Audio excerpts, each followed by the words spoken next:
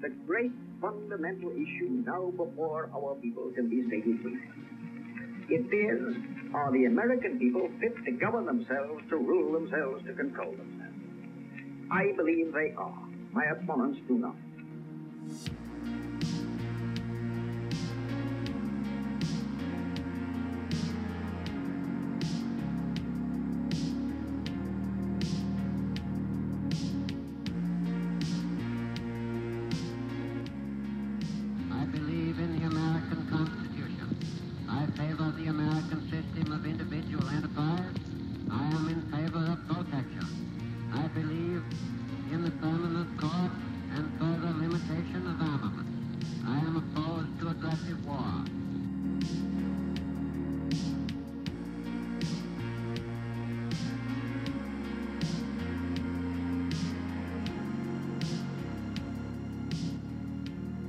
In the councils of government, we must guard against the acquisition of unwarranted influence, whether sought or unsought, by the military-industrial complex.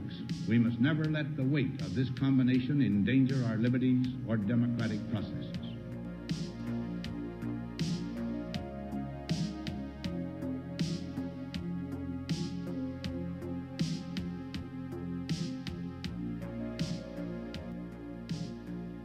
Whether we shape the future in the image of our hopes is ours as to determine by our actions and our choices.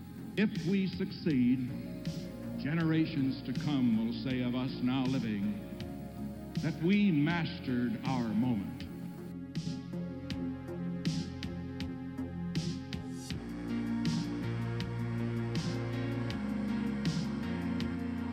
Americanism, not globalism, will be our credo.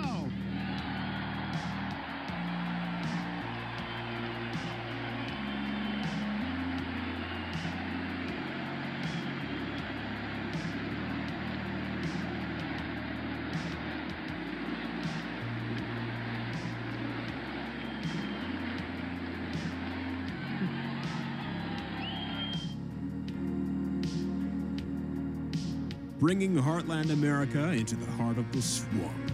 This is The Right Take. How is it going, everybody? Welcome to episode number 78 here on The Right Take. I am Eric Lendrum, here with my co-host Jacob Grandstaff, and we've got yet another elections-focused episode for you guys. As always, we're continuing our theme, our focus of the most important elections of the midterms. Two states we'll be focusing on in particular, both in the Rust Belt, including arguably the most hotly contested Senate seat in the country, the seat that could decide control of the upper chamber of Congress. But before we do that, of course, we have to, as you guys can already see from the title, a bit of a spoiler, but the formal introduction. We have for you guys this special episode, a guest, once again here on The Right Take, but a rare kind of guest. I think only maybe the second time or third time we have had a guest in studio here. Ladies and gentlemen, this is a name you may remember from a long time ago, over a year ago now, back in June of 2021. Jacob and I were invited to give our first ever media interview as the co-hosts of The Right Take. It was not the California Republican Assembly speech. That was earlier this year. It was an interview for a humble little radio show in Ohio, hosted by none other than our good mutual friend who is in studio here with us today. We've been trying to make this happen for over a year, folks, to have him come on our show, the one and the only Kyle Winter. Well, it is great to be here, Eric. I do appreciate it. It's been a while since I've sat in a hot seat, as they would call it. But everything has been beautiful today. A little bit of traffic on the 395 this morning coming in over. I went over to the... It's the Potomac. How do you say that river's name? I think it's the Potomac. The Potomac. Yeah, the Potomac. I went over there and played the Potomac Lynx as I phoned ahead. I said I was coming to town. They said we'll get it ready for you right out of the gate. So beautiful day here in D.C. Beautiful day to come down and see you guys. Been wanting to do this for I think you're right about a year. Mm-hmm. And a humble show, yes, but probably the best show in the Dayton, Ohio market. I like to boast. It was what we did with that was very great, and it's unfortunate it had to get shut down, but it's just something I couldn't do anymore. But understandable. And it was a great time. It was a great interview. It was a long interview. Jacob and I both Skyped in. I, of course, remember listening back and realizing I had not properly failed to cover my inset headphone microphone, and I was coughing. I was clearing my throat constantly. I've just had this kind of perpetual, I don't know. That's why I am now... Kyle and I are both Rubio. hydrated. We're pulling Marco Rubio's, but this is audio only, so it's Show not Rubio how to take a drink here.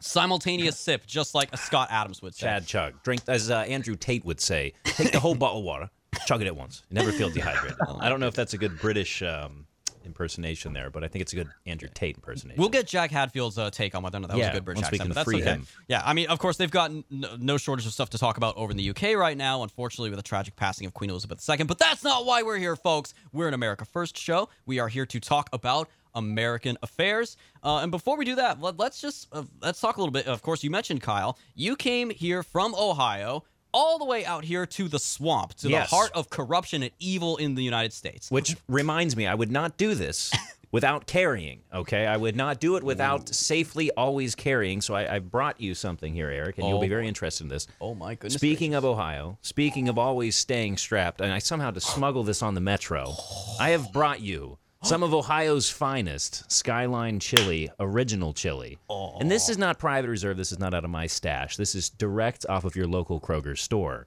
shelving. So you can now taste the finest Ohio has to offer. And now I can get that off my suit jacket. Now it's not leaning on me. But, and you got that at a Kroger in the D.C. area?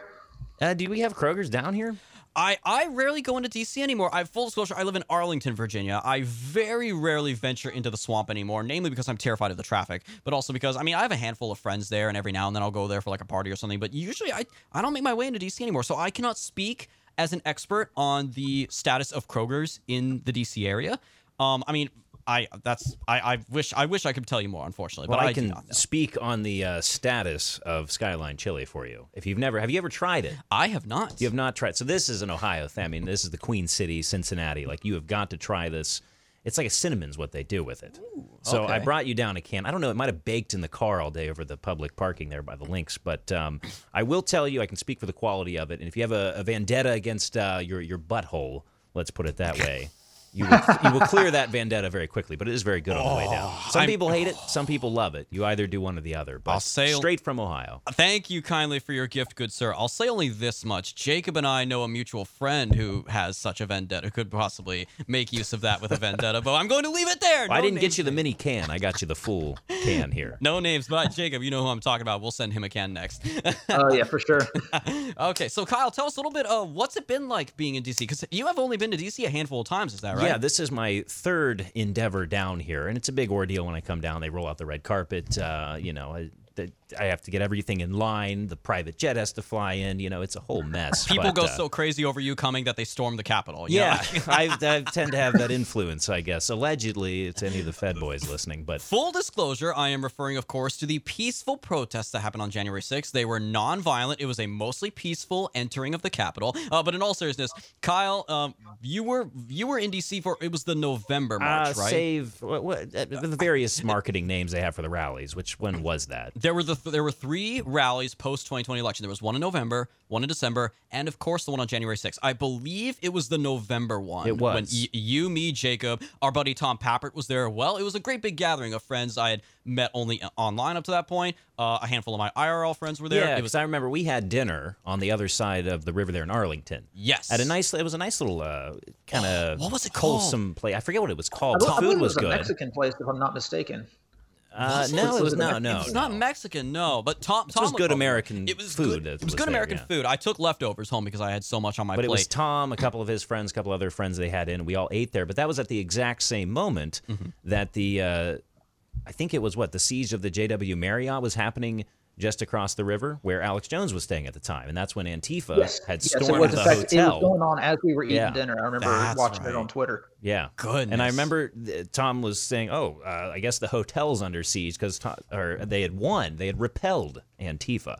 And then Alex Jones had put out block party at the JW Marriott. And so everyone gathered as like a holy crusade as they had driven back Antifa from the JW Marriott. And all the cops actually had to defend the hotel from Antifa coming back. So that was a big, huge, bigly victory right there. The battle of the JW Marriott. Yeah. Just think like 200-something years from now, just like there's all these Civil War battlefields all it around was. Virginia. He was held up in there like a king in a castle, and they were like repelling the Antifa ladders off of there, and the bike locks they were swinging. It was brutal. Yeah. The modern So, Alamo. so quick story. I actually wanted Eric and me to go down and check it out after we were done eating, but he had to get home. He had a long day, so Yeah. I actually went down there that night just to kind of see what was going on. And the battles raged, I would say, until 2 or 3 in the morning. It was pretty epic. I think it was off and on because I went down there after we ate. Yeah.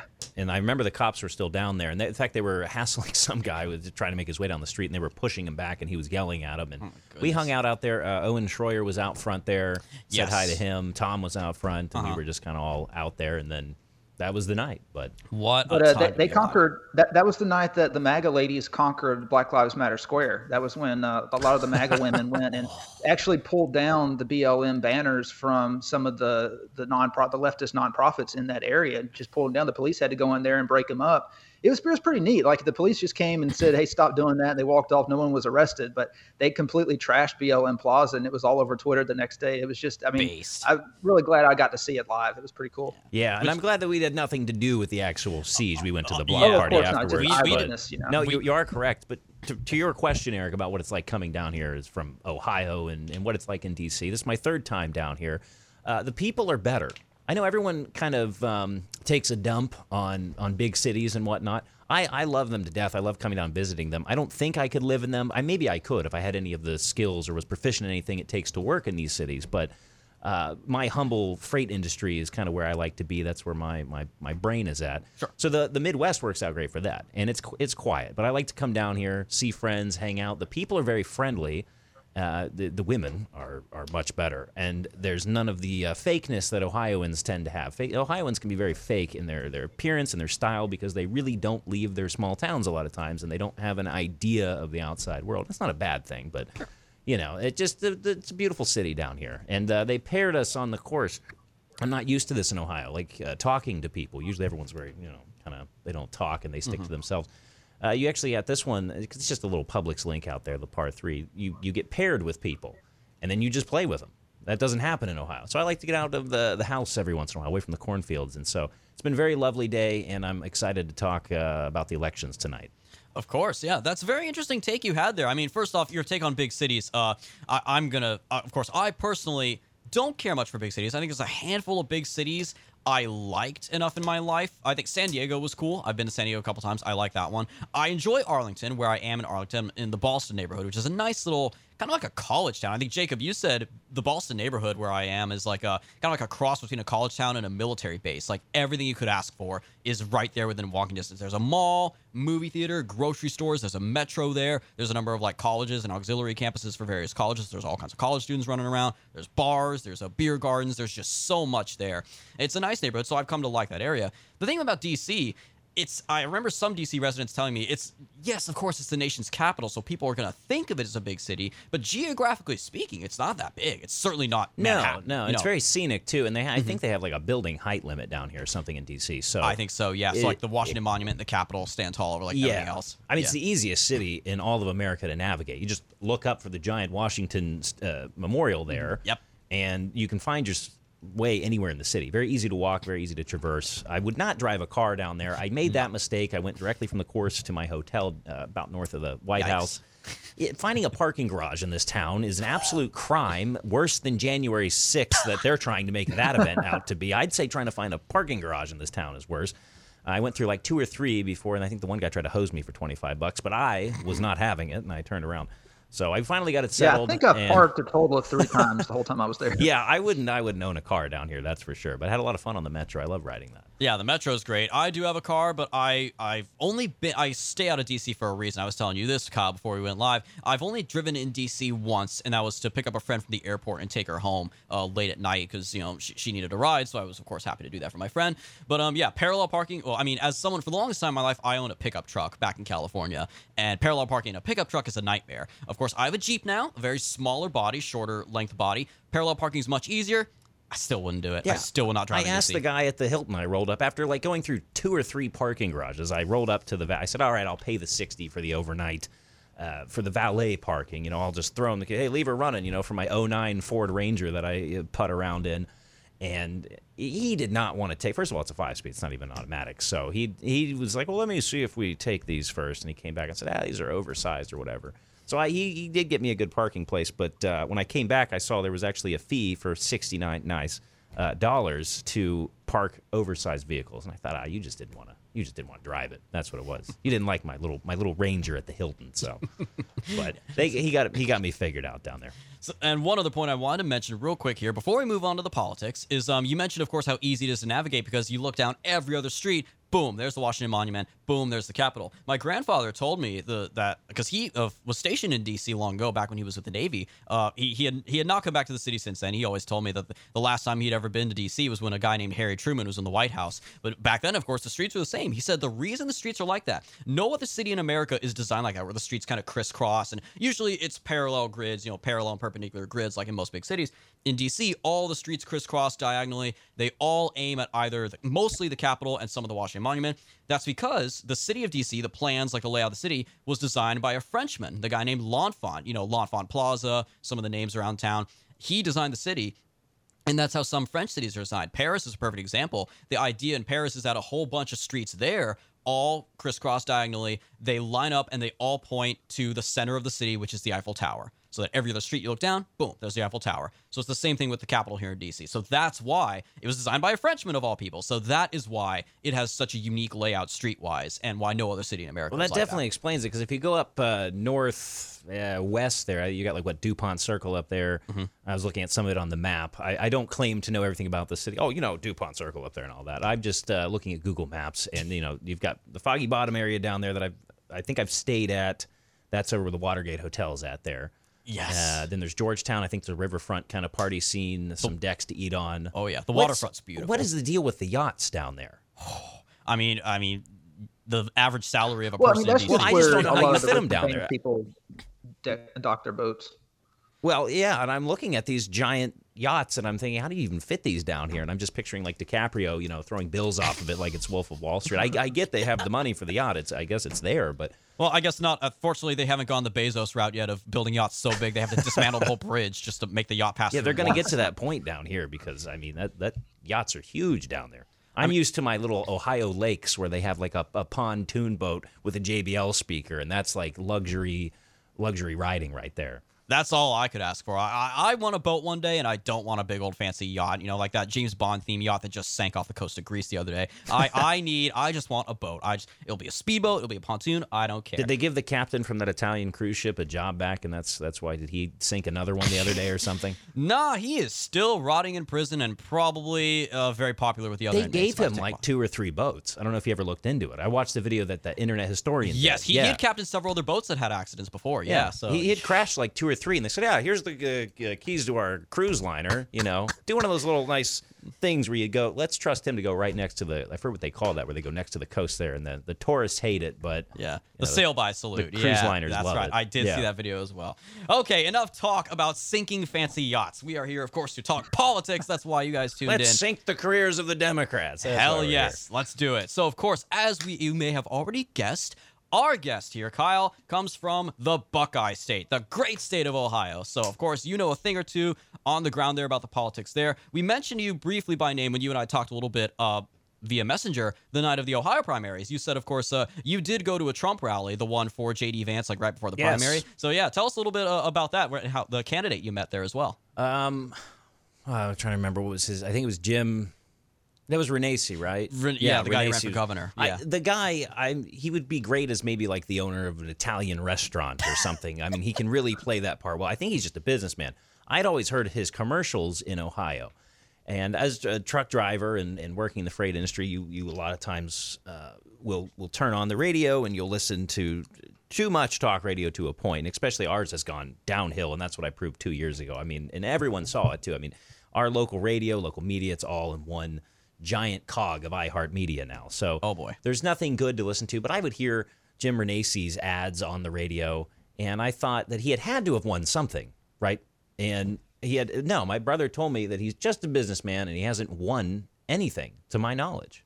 He was a congressman, I believe. Do you think he was a congressman? He let me confirm that because We'll have to look that up because to my knowledge right now, Jim Renacci was just a businessman, but he's ran several times because I've heard his ads before. Former congressman from Ohio's 16th district from 2011 to 2019. So he was, and then he was the nominee for the Senate in 2018 against Sherrod Brown, where he got crushed, I guess, by 7 points. Because I've heard the guy's name forever. Right, exactly, yeah. So because that was the thing early in the primary season, because of course, for those of you who don't know, in Ohio, the incumbent governor there is a Republican named Mike DeWine, and I know you've got some thoughts. Which just got Trump's endorsement the other day that I saw. His full endorsement. Full endorsement. We'll have to get around to that because DeWine's a whole other case right there. Because let's recap the primary, because the primary was interesting. Early polling, when it was one-on-one between DeWine and Renacci, polling suggested Renacci could win. And then, of course, ultimately it ended up being a three-way race between DeWine, Renacci, and, correct me if I'm wrong, Kyle, your preferred candidate, a guy named Joe Blystone, right? He was my preferred candidate right out of the rip because Joe Blystone, the farmer, he's your businessman, he's your down-to-earth guy, and then you've got Mike DeWine over here wanting everyone to mask up, and he's got the Vax-A-Million for Ohio, which I don't know where he came up with that loony idea that in the middle of an economy going into the tank, crushing an economy by all these elitist Democrats and elitist globalists and elitist rhinos crushing the economy. Here comes Mike DeWine, the conservative of Ohio, which, by the way, he added 20 cents to the diesel tax in Ohio, week one of being in. It was within his first year he did this. That's something California would do. Wow. It was huge. Yeah, that's like a big no-no in a state like that. But then you have Ohioans go, oh, well, he passed the carry bill, so he must be conservative. And it's like, first of all, what are we conserving? What's left to conserve? So don't even use that word with my brain. But when it comes to DeWine, he put 10 cents on your regular gas a gallon, and they'll come out with the roads or whatever. Who will build them? Blah blah blah. Oh boy. And then 20 cents on the diesel tax. So that was already, and I was fighting that when I was running my trucking company at the time. I was already fighting the 20 cents up a gallon. So that was nice to enter in on DeWine's regime there. And then so all of this is coming from the same guy that did that. So you've got Joe Blystone and you've got Mike DeWine. Now, what I've come to find out later with Joe Blystone throughout him running, he had a pretty good logo. It had the cowboy hat and everything. He was pretty good campaign. Mm-hmm. He was very good at getting to the rallies. He was at 2 of them. So I went to the Trump rally that was it was one of the counties, I want to say it was one of the counties that Trump won the most in because going up there, it was just Trump signs everywhere. And I think we looked it up. It was one of the counties in Ohio that Trump won the most in, and that was in 2021, that rally. But I want to say that was midsummer.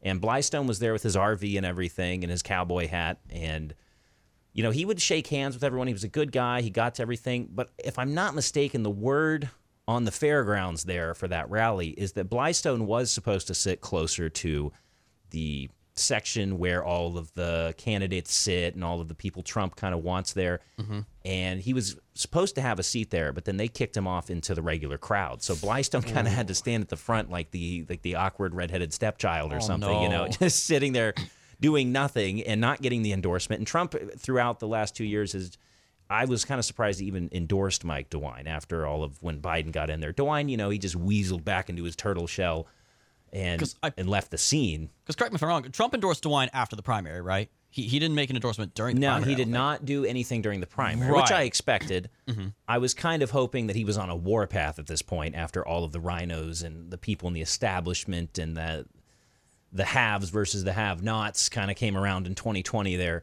I was really hoping, not DeWine, I hope he leaves office. I was hoping Trump would go on a warpath against rhinos like that because I really feel that's what we need more than anything now. We all know the left is nuts. We know what they're doing. You don't just dump 400,000 votes in the middle of the night. We don't have to get into the QAnon stuff and all of that nonsense that has taken over the boomer culture of the right. I'm talking just the fact that I'm sitting there. It's 11 o'clock at night. I go, okay, Trump's got this in the bag. I've seen this one before, right? Mm-hmm. Michael J. Fox meme there.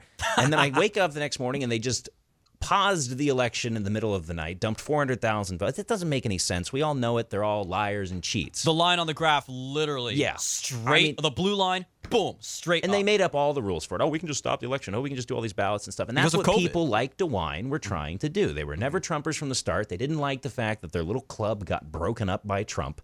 So here comes Mike DeWine just doing his part without actually putting anything on the surface. And then later in time, he would go on to pass now, which is a very pretty good bill on its face. Unfortunately, no one has been the martyr for the bill yet, which he passed the concealed carry. Right. So now if you're 21, you're eligible to own a gun in Ohio. There's really no other questions than that. You can conceal carry it, as the bill states, as if you had a concealed carry license, permit, handgun, CCW, whatever you want to call it, which I don't have because I'm not going down to the sheriff's office and putting myself on that list. But was a very good bill. But it's stuff like that is attempts by him right before election season to make you forget about all the other stuff he did, where he came in and did his daily press conferences in Ohio that we all had to put up with. Kind of like Cuomo, basically. They said, it'll only be 2 weeks. And, and I want to say DeWine's one of the ones that started that. Because I want to say all the other governors were like, well, this guy's got Jersey Shore of governorship going on over here. We'll hop in on it. And they started the live streaming. The older generation finally found Zoom, and they finally found Skype calls, which we've been using forever. And Jacob's wonderfully joining us tonight via Skype there. So I just think that DeWine is such a loser. I just don't want it back. But that's our only option. It was Blystone or DeWine. Because looking back and now, Blystone just lost his energy. Yeah, that really does suck. It sounds like it's and true. He couldn't stay out of court. That was another problem. Want to expand a little bit on that? Because I heard there were like financial problems with the Blystone campaign. So here, and actually, I just remembered I interviewed the guy. I totally forgot about that. So I met him at that rally, and then I had him on the show, and I had to call up his media guy or whatever, and he seemed like a pretty good guy, but he just kind of seemed like he had too much going on. And they actually ended up forgetting the interview by the time he came around, because I had to schedule about 3 weeks out with the guy.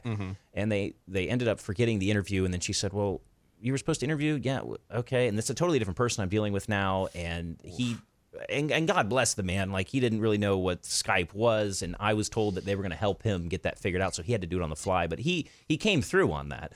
And it was a good interview, but it was kind of surface level. And that's what that interview was going to be my determining factor whether I wanted to go on supporting the guy fully, because I wanted to ask okay, you've given us the typical flyover state, cornbread kind of answers here. So what do you think about politics? What's your solution? Well, I'm going to get in there, and we're going to do this from a Ohioan standpoint. We're going to get in there, and I'm going to do this from a farm standpoint. Okay, what are you actually going to do? Well, DeWine's just bad for the state, and we just got to get him out of there. It's like, okay, what are you going to do? So I think Blystone would have been great in like the Department of Agriculture or something like that in the state. I think he's very knowledgeable on all of that. But there was never a chance he was going to win Columbus, and that's a big chunk. There was never a chance that was going to happen. And DeWine was too busy handing out vaccine bucks for everybody. Oh, God. Yeah, because I'm looking at the primary here, because, again, remembering this when you count the primary, DeWine signed that concealed carry bill, I believe, before the primary to shore up conservative support. And then Trump...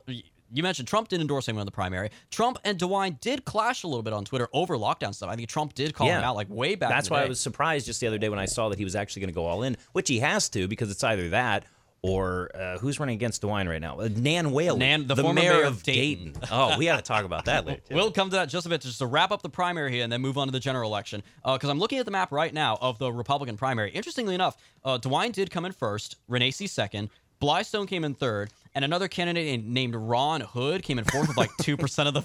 No idea. Total also ran. Who? But, exactly. But look at the map of Ohio, courtesy of the Wikipedia page here. Blystone came in third. He won 21 counties. He actually won the plurality in a decent chunk of counties. Renacci only won 2 counties by contrast. Of course, DeWine won the rest.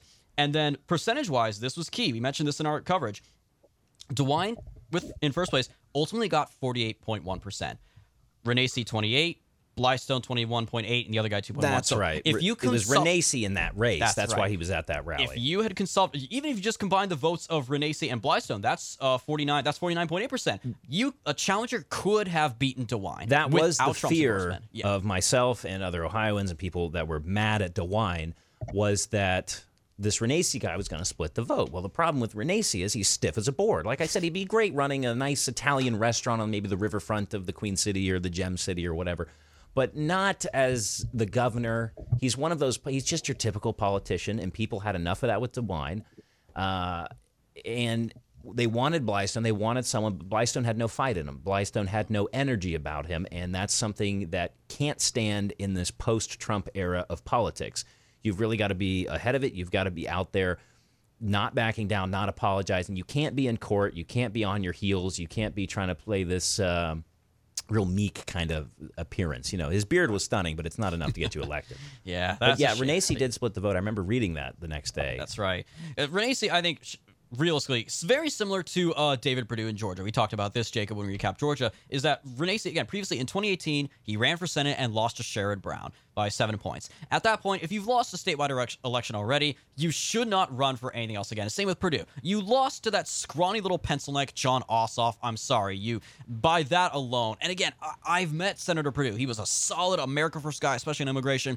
When you lost a statewide election already, to turn around and try to run for another one, especially against an incumbent Republican, the odds were just ever not in your favor. So Renacci really had no business. Maybe some magic could have happened if it was one-on-one. We'll never know, unfortunately. But DeWine is the Republican nominee, and you mentioned the Democrat nominee, Nan Whaley. So want to tell us a little bit about why... have you ever driven through Dayton, Ohio? Have you ever had the pleasure? I have not, my friend. I want to that's say another thing. I was going to ask you to kind of give us a overview of what Dayton is like, so people kind of know. Please. Because I've never been to Ohio.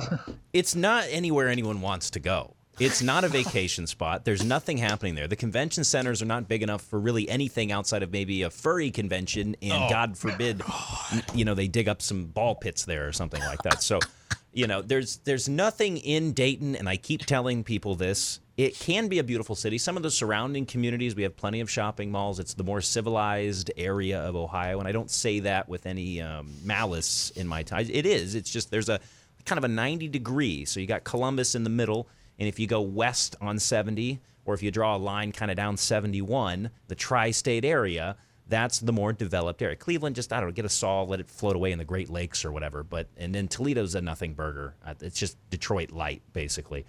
So Dayton kind of finds itself in this position where it's geographically good. It's at the crossroads of America, 70 and 75. But none of the buildings have been updated since like 1970. They haven't put any new skyscrapers on the map. Everything down there is Democrat run. There's nobody on the streets if you drive through there. You've got homeless people out there, and that's about it. Which I want to solve. While I was in D.C., I wanted to solve the homeless issue. I passed one on the way out to the metro from the hotel, and he said, "Hey, can you give me a couple extra bucks?" I got smart and changed my outfit. He'd also asked me this too while I was turning around in the parking garages. I said, man, if I had cash on me, I would. Because I try to be generous, but I know they're all. But I thought, man, you're missing out. You really need to get like a Venmo or a Cash App or something. And I think that would really solve the homeless people's problems. I would Venmo $15 to a homeless man. Hey, I don't have any cash on me right now because we are living in such a cashless society now, especially in a bigger city. You take a check? Yeah, well, you take a check, it might bounce, but, But a anyway, lot of them will say, "Well, there's an ATM right around the corner." Yeah, well, yeah, sure, go pull out some money there. If you're homeless, just get a house. It's not that hard, but... Yeah, Dayton is not a place you would want to go. Now, we do have Wright-Patt Air Force Base there, which puts me pretty much on the nuclear fallout on the fringes of a decent-sized bomb dropped on the base there. But, which, God forbid, happens. I know we're living in that era where you can't make humor and sarcasm like that without backing yourself up. But, yeah, Dayton's it's not a good place. Go to Columbus is fine. Cincinnati's my favorite. If I had to pick any city I'd live in Ohio, go to Cincinnati. That's not too bad, which I did. I was in downtown. I was at the Hyatt the other day in downtown Cincinnati. Homeless people in the lobbies of the parking garage, whatever, over that. I decided I'll go on a walk over to the Kentucky line there. Beautiful part about America, we don't need papers to do that. You can just cross state lines. Exactly. I was surprised to see it, but San Francisco has now drifted our way, as everything does. Starts in California, makes its way across the country. The feces on the sidewalk of Cincinnati. I apologize. So. As a former Californian, I apologize. Yeah, you need to go out there and fix that. I'm down here fixing DC's problems. We need to fix California coming out. So we used to have a mayor in Dayton. I don't know if you ever saw coverage of her, because, again, it's a nothing city. It doesn't matter. They were more than excited when the shooting at Ned Pepper's happened down there. God rest all those people. Oh, yeah. But they knew, from what I'm told, they all knew him. They all drank with the guy, and they gave him a gun. Mm-hmm. And I don't know what's going to happen. They all knew he had problems. But that whole thing aside, down there in Dayton, when that happened, there was a local brewery that came out with an IPA. It's hashtag Dayton Strong was the name of the IPA because they just wanted so badly for some national attention. And it's very cringy in Dayton. Goodness gracious. So with all that one mayor, she wore a square and a circle glasses. The weirdest thing. So with that being said, that mayor now running against Mike DeWine. I'm looking at the polls here, and feel free to give your opinion on these, Kyle. But looking at the polls, courtesy of the Wikipedia page, the Real Clear Politics average, DeWine up by an average margin of 15.6%. The most recent poll from the Trafalgar Group, the most accurate pollster in the country, has him up 16 points, 54-38. So is it a foregone conclusion? Is DeWine going to ultimately win re-election comfortably? There's really nothing DeWine can do that will lose him this election. He is such a do-nothing politician, which is why those guys were yelling at him at one of his rallies. It said, do something, do something. Mm-hmm. And that was kind of a big, and DeWine backed off right after that. Well, after those guys did that, DeWine stopped appearing places. DeWine stopped doing public appearances. He then had COVID to hide behind after that. So he was all ready to sign the papers on whatever he needed to keep him out of that limelight, because he doesn't do well with it. There was that one video of him at the state fair. I don't know if you remember that. I think it was last year in 2021, where he I want to say he hits a guy or threatens a guy. It's a great video. You got to watch it sometime. It's DeWine? DeWine. Have you ever looked at a picture?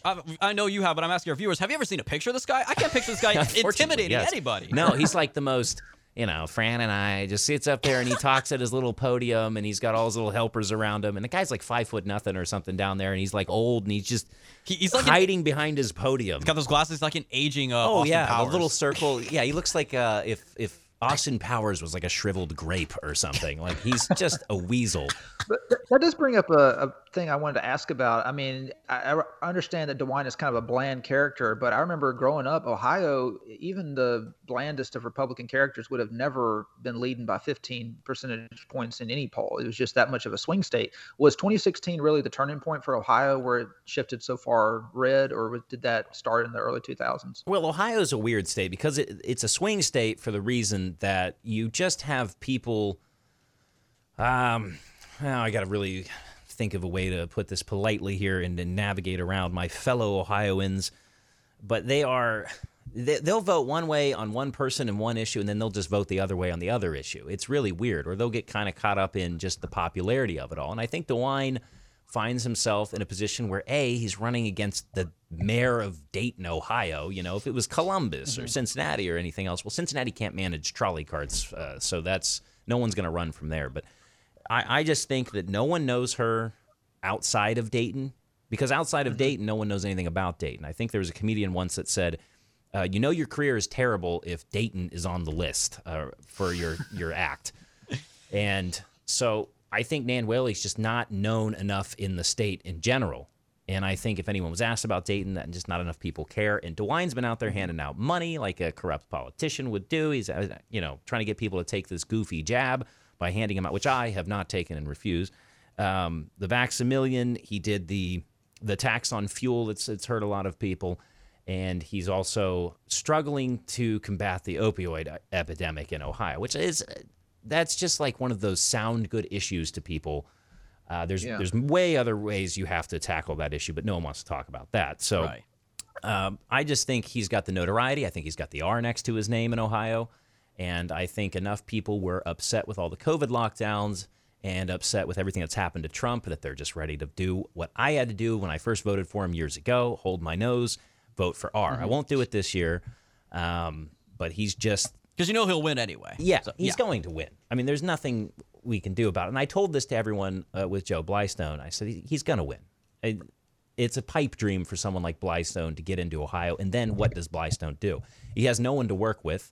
The House in Ohio, there's only about 5 people in the House in Ohio that are extremely based, one of which was one of my representatives in the House, Jenna Powell, down out of that district, which I remember interviewing her.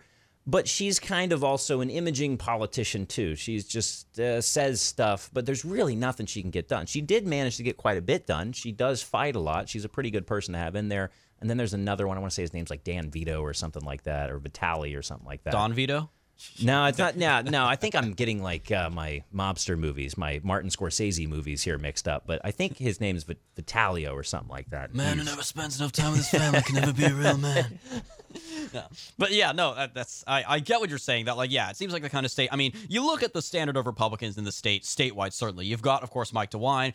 His predecessor, let's not forget, Oh, the yeah, mailman's Kasich. son, John Kasich. The outgoing retiring Republican senator is Rob Portman, who was one of the Republicans. He's been very very soft anti-Trump, I think. Like he's opposed Trump on a number of Yeah, I issues. will say that of all of the swamp creatures that I've talked to around D.C., they love Rob Portman. Well, Like that he tells is their you. Midwestern hero.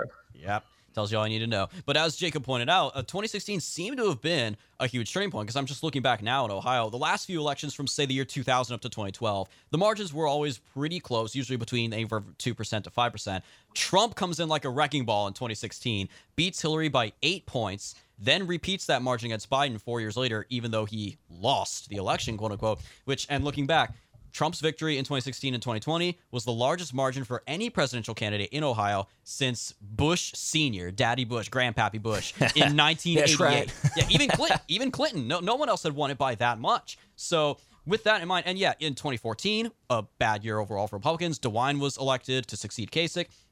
And that brings us, of course, to the most important election in Ohio. Definitely wanted your thoughts on this, Kyle. Of course, the Senate election. We've got the based hillbilly man, my favorite candidate running for anything this year, author of Hillbilly Elegy, J.D. Vance, won the Republican nomination purely with Trump's endorsement. He was in like third or fourth place in most polling averages until Trump came out and endorsed him. Boom, skyrockets up to first, wins the nomination in a landslide.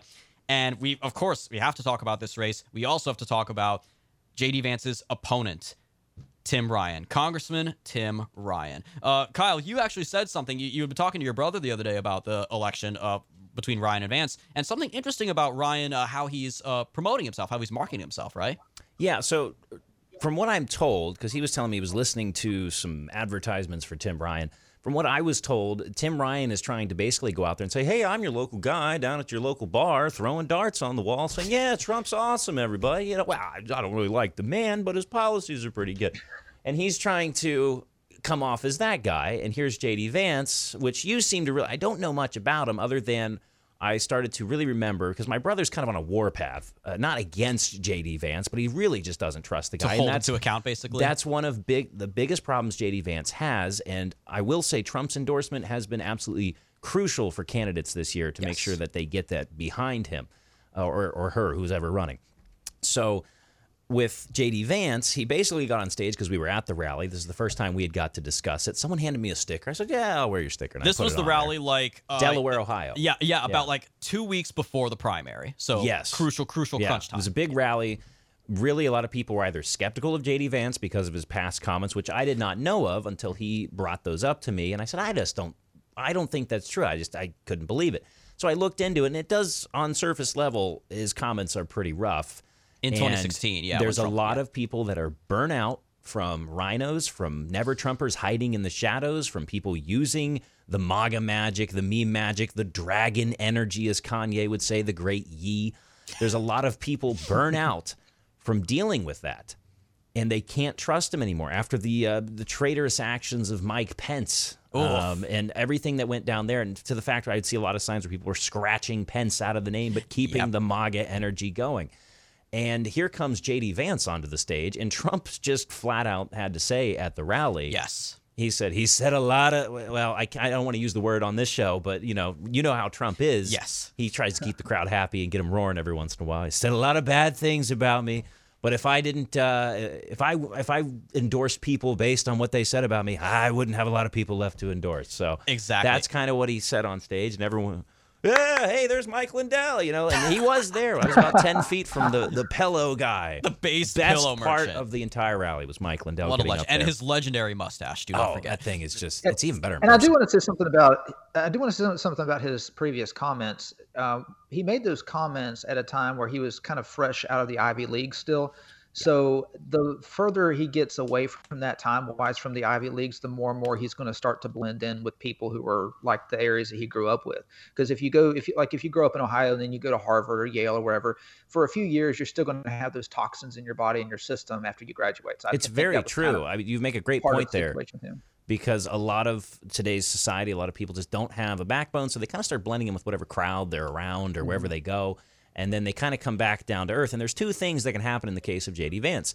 He said those comments when Trump was originally running. thinking, whatever, this guy's a blowhard billionaire, who cares? And now he's seeing the light, and now he's really finding out what he believes, which is, I hope, the case, because it looks like he's going to win. It looks like the Trump endorsement's working for him. But the other fear that Trump voters have is, do we get another rhino in there that's hiding in the shadows? And when 2024 comes and Trump possibly announces, which I hope he does, I hope he's still got the energy to do it, is they going to get him elected, or are they going to stab him in the back in 2024 and do everything that they can? And this was a concerted effort in 2020, not just from senators, not just from elitists, not from the alphabet boys and all the departments there. This was governors, and everybody got in on this. Everyone that could find a little part to stab Trump in the back and get him out so he can go back to politics as usual did it. And that's why Ohioans are very concerned about it. And they're the same people that when Trump was running, still voted for John Kasich in the primaries just so they could go, hey, that's us, OH, and that's all our guy. Yep. Yeah, and some guy, drunk over there, and that's how that works. The favorite sons candidate, as they're called. Yeah, Yeah. you run for a state just so you And know then they you'll all win that voted state's for primary. Trump afterwards Exactly. when they saw the light that Trump eats a burger better than Kasich. Well, Messy eater. And that's why, that's why it's so important, as you mentioned, when Trump issued his statement for J.D. Vance, his endorsement statement, it was not the cookie cutter endorsement. He'll be great on crime, he'll be great on the border, he'll put America first. It wasn't that. He acknowledged in the endorsement statement, J.D. Vance may have said some bad things about me in the past, but he gets it now. He acknowledged it. Because that was it was the elephant in the room, but it was the only problem people had with Vance. His policies were great. There was that one famous primary debate with the 4 other Republican rivals. They were asked the question, of course, Ukraine was still kind of popping off at this point. The moderator asked, how many of you support a no-fly zone over Ukraine? 4 of them raised their hands. J.D. Vance is the one who doesn't raise his hand, as a Marine veteran himself. He raises his hand for, I don't support a no-fly zone. He's like, you guys do know what that means, right? I have a feeling the people of Ohio don't really know what that means. If you explain it to them that, it means we, the Americans, and NATO, which is basically us, as Trump said, we have to impose a restriction over Ukrainian airspace. And if a single Russian aircraft flies over Ukraine, we have to shoot it down. Boom, that means we're at war with Russia now. Congratulations. So he had to kind of throw that cold water on the neocons and say, hey, am I the only one with common sense here? So solid on foreign policy, solid certainly on immigration, on trade.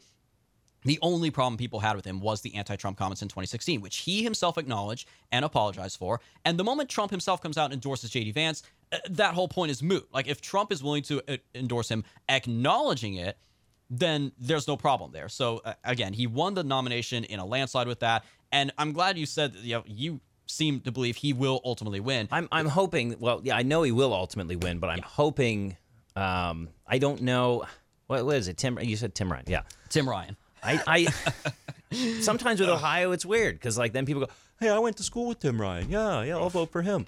It's just weird, and some days they'll be up in arms over Mike DeWine or whatever, but they just won't do anything. And what J.D. Vance needs to do to really win them over is show action. And I don't know what scandalous things he's gone up to or against yet. I don't know what they've thrown at him yet. I have not tuned in. I've really unplugged the last 2 years. I took a big break from social media and everything. And by the way, if Trump can get people to join Truth, then he can definitely get people to vote for this guy. Right. His endorsement means that much. Mm-hmm. And I'm on a mission to roast Truth on Truth Social to changing their name. That just, it's not. I know. It's pretty ridiculous. It's ridiculous. I know Elon Musk said, especially, he was like, Truth Social, by the way, which is a terrible He said it should platform. be called Trumpet. That's perfect. Trumpit as one word. Yeah. Trumpet. Yeah, trumpet.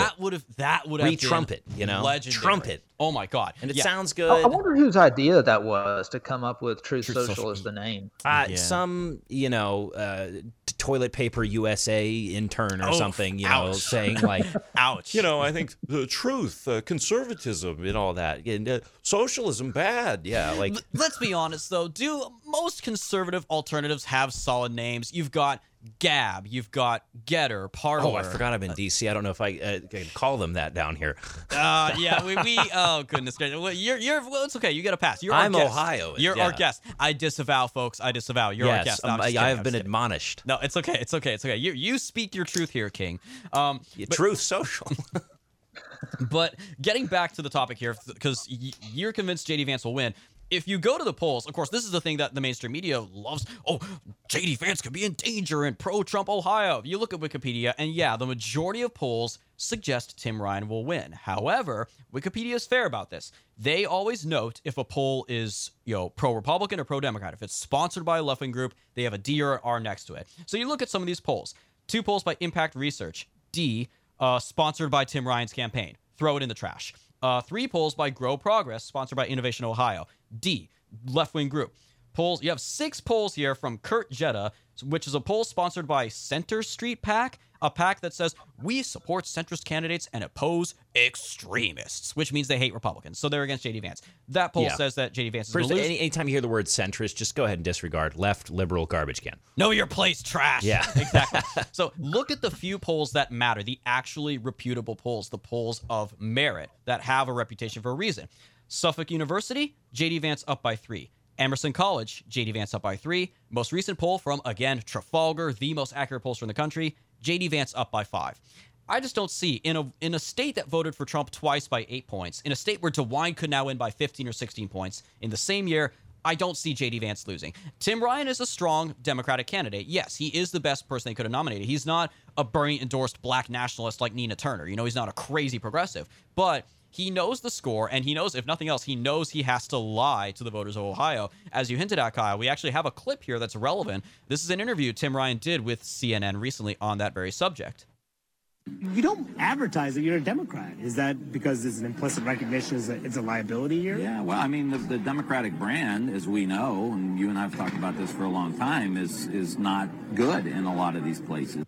Then why are you running why are you a Democrat? He's literally leaving the word Democrat. It kind of sucks being over here. I don't want to tell anyone about I'm a Democrat, but I'm running as one. It's embarrassing.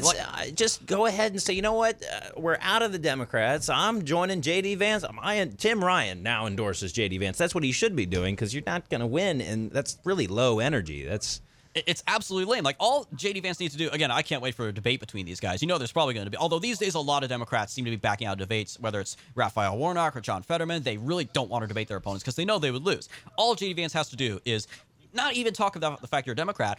Ask him to answer for some of the stuff he said on the campaign trail. Because don't forget, Tim Ryan was one of the 527 candidates who ran for president as a Democrat in 2020. He ran for all about 5 minutes, but he was on the debate stage, and he suddenly went hard left. Yeah, I support healthcare for illegal aliens. Yeah, open border, like all this stuff. He went all in on the progressive agenda out of nowhere after decades of being moderate working class guy. He challenged Nancy Pelosi for being House Minority Leader in the aftermath of the 2016 election. He famously, alongside Bernie, said after 2016, I represent the white working class, and the Democrats have forgotten the people I represent. Where did that Tim Ryan go? He vanished for 5 minutes. He put on a mask when he ran for president, and now he's back to being moderate again. J.D. Vance just needs to call him out on that, and he'll win easily, I think. That's the problem with Ohio, and you made a good point there with the working class. This is no longer the day and age of you disagree politically, should you unionize or not unionize, tax cuts or no tax cuts, but you're all still sharing a nice Thanksgiving dinner together as a family. This is the day and age of ideology versus ideology, and the two of them cannot compete in the same space. One of them has to give. As Bing Crosby would say, something's got to give, right? It can't be existing in the same space. And so when you have guys like that out there saying, well, the Democratic image is not great or whatever, it's not about image anymore. It's about the fact that your ideology and the side that the Democrats, they don't care about the white working class anymore. They're off on their weird, social justice journeys right now. It really has nothing to even do with politics. It's just ideology that's bad for the world, bad for the country. And this guy's over here trying to say, well, we can just kind of manage a brand war here. Ohioans, though, remember those times. Ohioans are very much like that. Their jobs and their unions and everything like that. A lot of industry left Ohio. Northeast Ohio, there's a lot of industry left out of there. A lot of plants were closed down. A lot of bad things happened to many people in Ohio because of industry.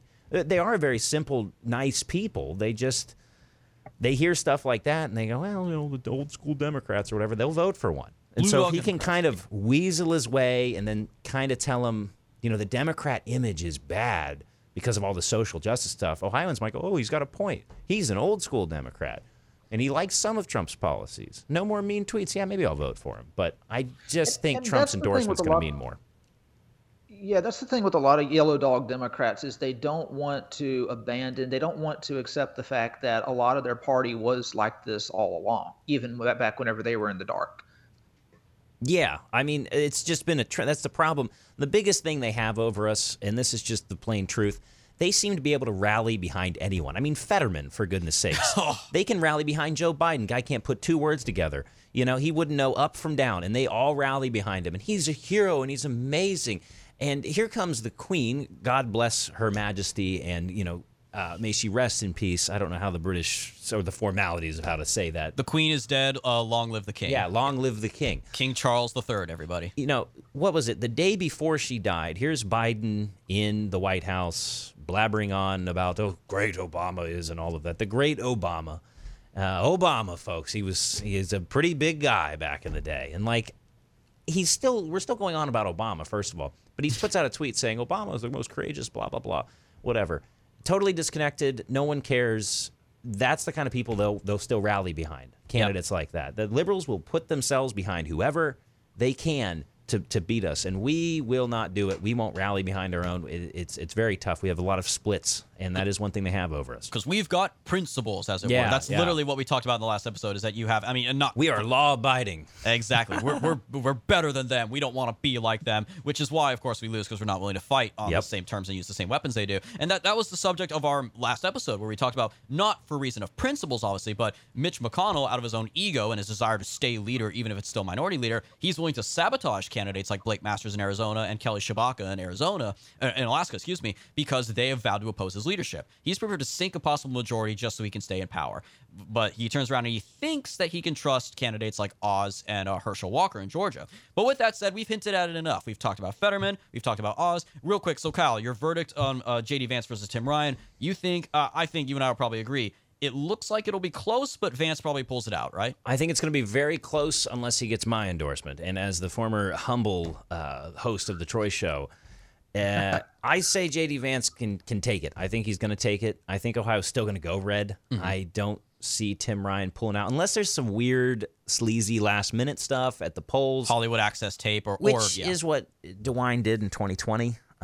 Where he did the last-minute change, the 11th hour the ballot stuff, decision change. Because I experienced it. I know a lot of other people in the community that I was in experienced it, and they were all telling me that they went to bed thinking they were going to vote tomorrow, and everything was fine. And this is a red state. Of course we can go vote. And then the next day they woke up, and it was changed, and they couldn't vote. And then they were doing all this other stuff. But you could still go stand in line at Lowe's as long as you had your, and I know that's a typical talking point, but you could go stand at line, take your pick anywhere as long as you had your mask or whatever. But you couldn't vote. And so DeWine did the 11th hour there. So barring that there's any of that stuff going on. Barring voter fraud and barring some big scandal for Vance. Something we have not fixed on our side yet, despite as many films that come out about it or whatever, and all the evidence that's come out about it. Putting aside some of it that is a little bit, okay, you're reaching the Kraken lady and all of that. Putting that aside, barring we do something or don't do something about it, I think he'll pull it out. All right, good to hear. Because again, I did have a question about Vance, because one thing that was a little bit confusing was the fact that he didn't seem to have as much name recognition in Ohio as he did throughout the rest of the country during the primary. When Hillbilly Elegy came out, I believe was it 2015 or 2016? It was 2016 during the election. 2016. When that book came out, being in Ohio, how popular was it? How many people in Ohio knew never heard of it? And I'm not saying that I am the reference point on that. If I haven't heard of it, then no one's heard of it. I am Ohio. I basically was. I owned a town for a little bit at least, so I at least have that credit. But I know Eric mentioned the book to me, and I immediately thought to myself, well, J.D. Vance, I saw him at the rally at that point. I thought, what's so hillbilly about this guy? Why is he writing a book about Hillbilly Elegy? What does that even mean? I still have yet to read it. I need to. But he just doesn't come off as an Ohioan in a way, which I guess might be a good thing, might not. I don't know how that's going to work for him. Because I think he did spend some of his childhood in Kentucky, I believe. Yeah, he's ping-ponged around a little bit. He's from Kentucky originally, but that was kind of the point of the book. He was a hillbilly who got educated, went to an Ivy League school and basically became sophisticated and educated, which it was a huge success in the DC area. It was massively popular in 2016. And I was thinking, as I listened to this on audiobook, I was thinking to myself, I remember thinking, I imagine people in Ohio are immensely proud of this guy. This is a native son who went off and made good for himself. And so when he was running in the primary, I was thinking Ohioans are just going to eat this guy up. Josh Mandel has no chance. He's going to blow Mandel out by 15 points. And then when I was looking at the polls, I was thinking to myself, wait a minute, I wonder if people in Ohio, if he didn't actually market this book to his people in Ohio. And that, I think that was his biggest downfall, is he ate up the fame and the popularity on the coast and among the elites, but he never actually sold the book to his own people in Kentucky and Ohio, because it's actually a success story, and it shows how someone who comes from the backwater America can make good for themselves and succeed with the very best. Yeah, I mean, you would think on the surface that would be great.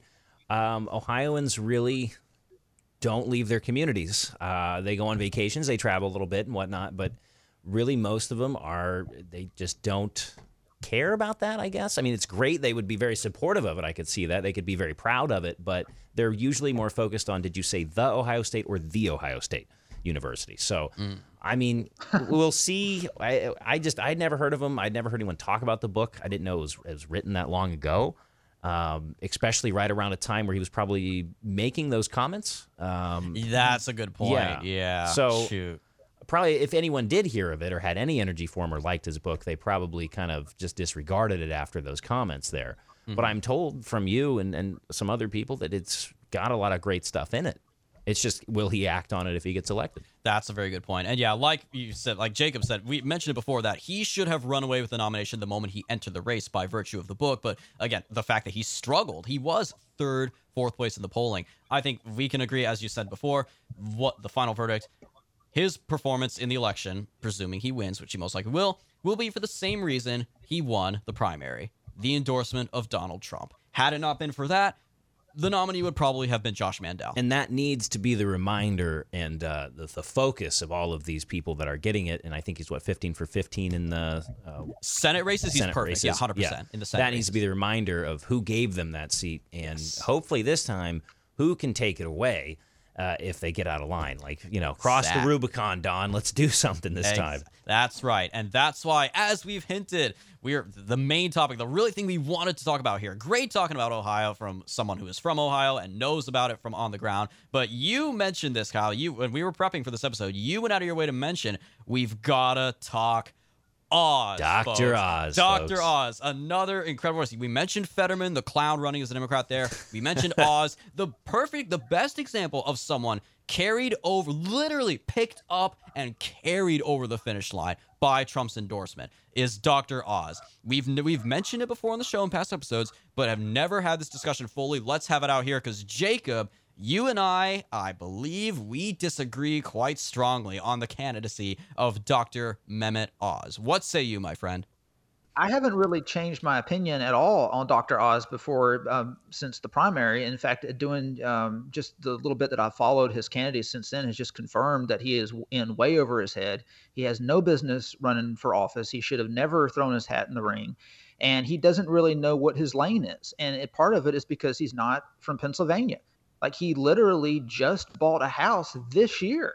He had declared his candidacy before he bought a house. So honestly, none of the attacks that Fetterman has made against Oz have been below the belt. None of the attacks that Fetterman and the Democrats have made against Oz have been false.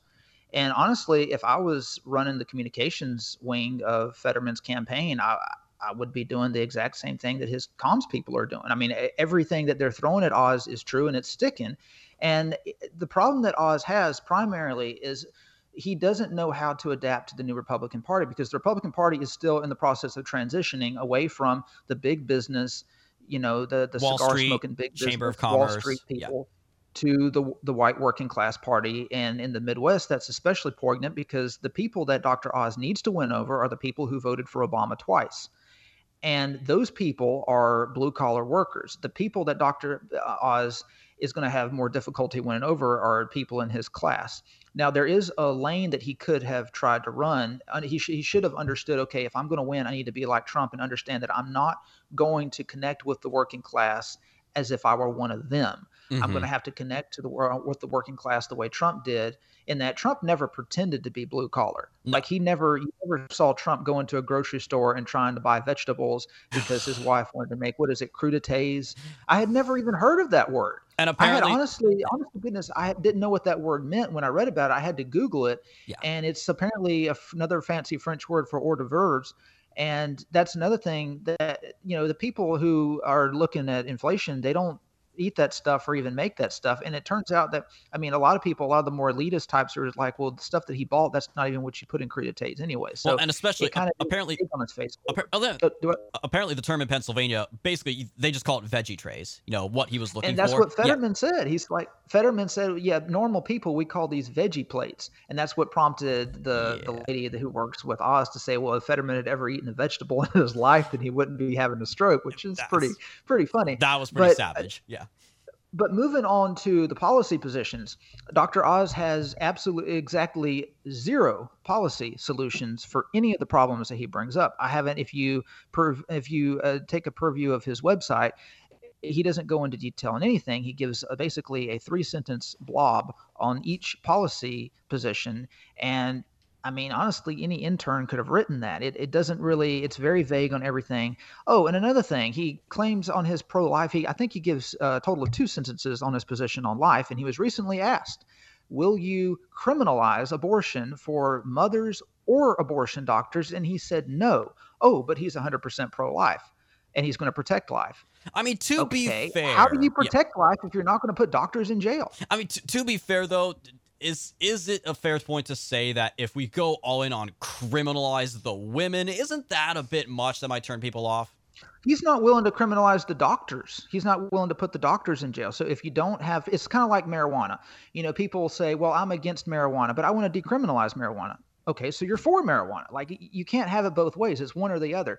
And that's just one issue. There's a whole, pretty much every single issue he doesn't have a concrete position on how to fix. Oh, and one last thing, and then before I turn it back over to you, is on the pandemic, on his COVID policy. Mm-hmm. He was, one line on his website is, people who have yards were dictating to people who don't have yards that they have to stay indoors during the pandemic. I'm thinking to myself, how out of touch do you have to be? No. It was people who don't have yards, who were dictating to the people in the suburbs and at the edges of the city who do have yards that they can't go outside and enjoy their yards. It's the people who live in high-rise condos, the coastal elites who don't have front yards, who are making these policies. So his issue, his main problem is he does not know how to find his where he is culturally, and he doesn't know how to pick a lane. He should have taken the Trump route where he embraces his own elitism and he makes no bones about being an elitist. And he basically makes the case to the working class that he will be their elitist, but at the same time, he connects culturally to the suburban voters and the other elites who are kind of centrist. Maybe they voted for Trump in 2016 and then voted for Biden in 2020. That should have been his lane, but he's not. He doesn't really know how to, and he's terrible at social media. That's another thing. Fetterman is just killing him on social media. Well, that's the whole problem, and it never works, and it never will, and it never has, and that's why Trump won and all of these other nothings that have come and gone who have come out and said, hey, look at me, I'm eating your favorite meal just like you, and I know how it feels and how it concerns the family at the dinner table, as Biden always says, and $20 less a month on fuel is going to be a huge breathing room for the middle class, or $100 or whatever he said, and that's just peanuts with the prices right now. Those type of guys that come out there and say, look at me, I'm buying celery just like you off of a store looking awkward doing it, it's never going to work. Trump came out and said, yeah, I'm rich. Everything's plated in gold. My father gave me a small loan of $1 million, which is incredibly small for the scale of what Trump was doing to what and he where built he took out it. He made it a multi-billion look at these football dollar. players that I'm not trying to make the point a lot of people do here. I'm trying to say, look at people, take football players, take anyone that makes a lot of money, I guess. Yep. Look what they do with it. They can either squander it and they have nothing. There's a basketball player, I forget what his name is, famous. He was on the Lakers. Played with all the greats, and he's on the street. He's homeless. He's on the street, and people will make YouTube videos of him in his homeless situation now. So those type of people that don't come out and embrace it, and I was just rambling about the small $1 million. It's not small in that business, or it is small in that business. But those people that don't come out and just embrace who they are and run as they are and run as genuine people with all of their rights and all of their wrongs unveiled, like Trump did, are not going to win it. And I remember when I heard Dr. Oz was announced, I thought that the guy that my mom watched on TV, like he even has a show. And then I heard his show was ending. I don't know if it was being canceled or what. He was fairly based on his show when it came to medical stuff. I mean, he really does capture the people of my mother, God bless her, that were watching that. They do kind of align with Oz with their Trump beliefs and their medical beliefs and all that. So he does have a chance there, but he's really going to struggle if he doesn't live in the state. And then you have Fetterman that he is a 3-sentence blob. So and so to counter to a bunch of these points, because Jacob made a lot of good points, and understandably, and again, let me fill you in a little bit more here, Kyle, because we've talked about this on the show. But the reason why Dr. Oz is running in the first place, Pennsylvania is such a mess. This is a Republican-held seat. The outgoing retiring Republican is Pat Toomey, one of the Republicans who voted in favor of Trump's second impeachment, by the way. So bye, Felicia. We won't be missing you. But get him out. Take his coat. Get him out. This is widely seen as the Republican seat most likely to flip blue in November. So we got to hold this seat, folks. If we can't hold Pennsylvania, things will fall apart. So at the very start of the primary season, the original frontrunner was a guy named Sean Parnell. You remember that name, Kyle? No. Okay. That's okay. Pennsylvania, I've been there once, maybe twice in my lifetime, and I'm right next to it. It's not a state. Fairly niche. So he's a former Army he's an Army veteran and author who previously ran for the 17th Congressional District, 17th District in 2020, in a special election there with the resignation of the previous Republican. It was a very famous seat that ultimately went to the Democrat, a guy named Connor Lamb, a really moderate blue dog Democrat, barely won it. And then he ultimately ran again in the general election, Parnell did, and he lost in a rematch there against Connor Lamb. So ultimately, he had built very much a name for himself. He spoke at the Republican National Convention in 2020. He had become kind of a superstar in Pennsylvania politics, unapologetically pro-Trump, America First, MAGA guy. He was the front runner for the nomination. And then things changed very, very suddenly. Apparently, he had some marital issues. His wife divorced him and took custody of the kids. She basically won custody of the kids, and that he announced that he was dropping out of the Senate race because he wanted to be able to spend more time with his kids now that he's not going to be able to see them. I get that. I understand that. Yeah. Exactly, yeah. But he was the clear front runner. He had Trump's endorsement. No one else was challenging him. He dropped out. He left behind a tornado in his wake, right? He left behind a complete, mess of a primary field. There was really nobody running. So several more candidates jumped in, including the two front runners in the primary at that point, who were Dr. Oz and a guy named David McCormick, the former CEO of a hedge fund, who also definitely had a very spotty record as very much as a rhino in every way in sense of the word. He's all for open borders. He's all for amnesty. He had a history of doing business with China while he was the CEO, while he was his hedge fund manager.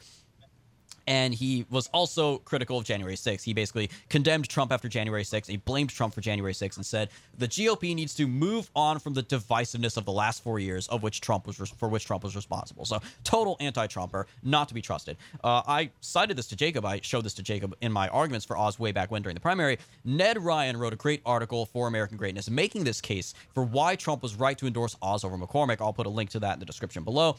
Oz, it just made sense. As a celebrity, as a friend of President Trump, he was someone who vouched for Trump's physical health. When people were saying, "Oh, Trump's fat, he's unhealthy, he's not fit to be president physically," Oz, vouched for his health and said he supported him. And also with the platform of his show, a very famous show, of course, right alongside other shows like Dr. Phil or the Oprah Winfrey Show, he famously, on COVID-19, this is something a coworker of mine pointed out, he never went all in on the lockdowns. He was never frothing at the mouth, shut everything down, get everyone vaccinated now. He was more just kind of a do your own thing. I'm not going to force it one way or the other on you. As a doctor, that was pretty powerful. He could have easily, with all the pressure from his celebrity friends, his Hollywood friends, gone all in on shut everything down now because the government says so. He didn't do that. So he was always solid. He was always pro-Trump, solid on that issue. Certainly on other issues, he's either very paper thin or just not there at all. But what I'm looking at is how he runs his campaign. Yeah, Jacob, like you said, he could be open about the fact he's an elitist. He could own his celebrity status and run anyway saying, I'm still going to support you. I may not be like you, but I'll support you. Or he could run like Trump in the other way, and that's being just a bulldog. He could be as combative as possible. And I've been seeing that from Oz recently. These were a few points I wanted to hit. You mentioned, Jacob, of course, that amazing comment from a campaign aide for Oz, who said if Fetterman ate a vegetable every now and then, he wouldn't have had a stroke. Fetterman, of course, had a stroke right before the primary. He was already the front runner, so he easily won. He ran against Conor Lamb. Conor Lamb ran for the nomination and got crushed by Fetterman. Can Fetterman squat 225?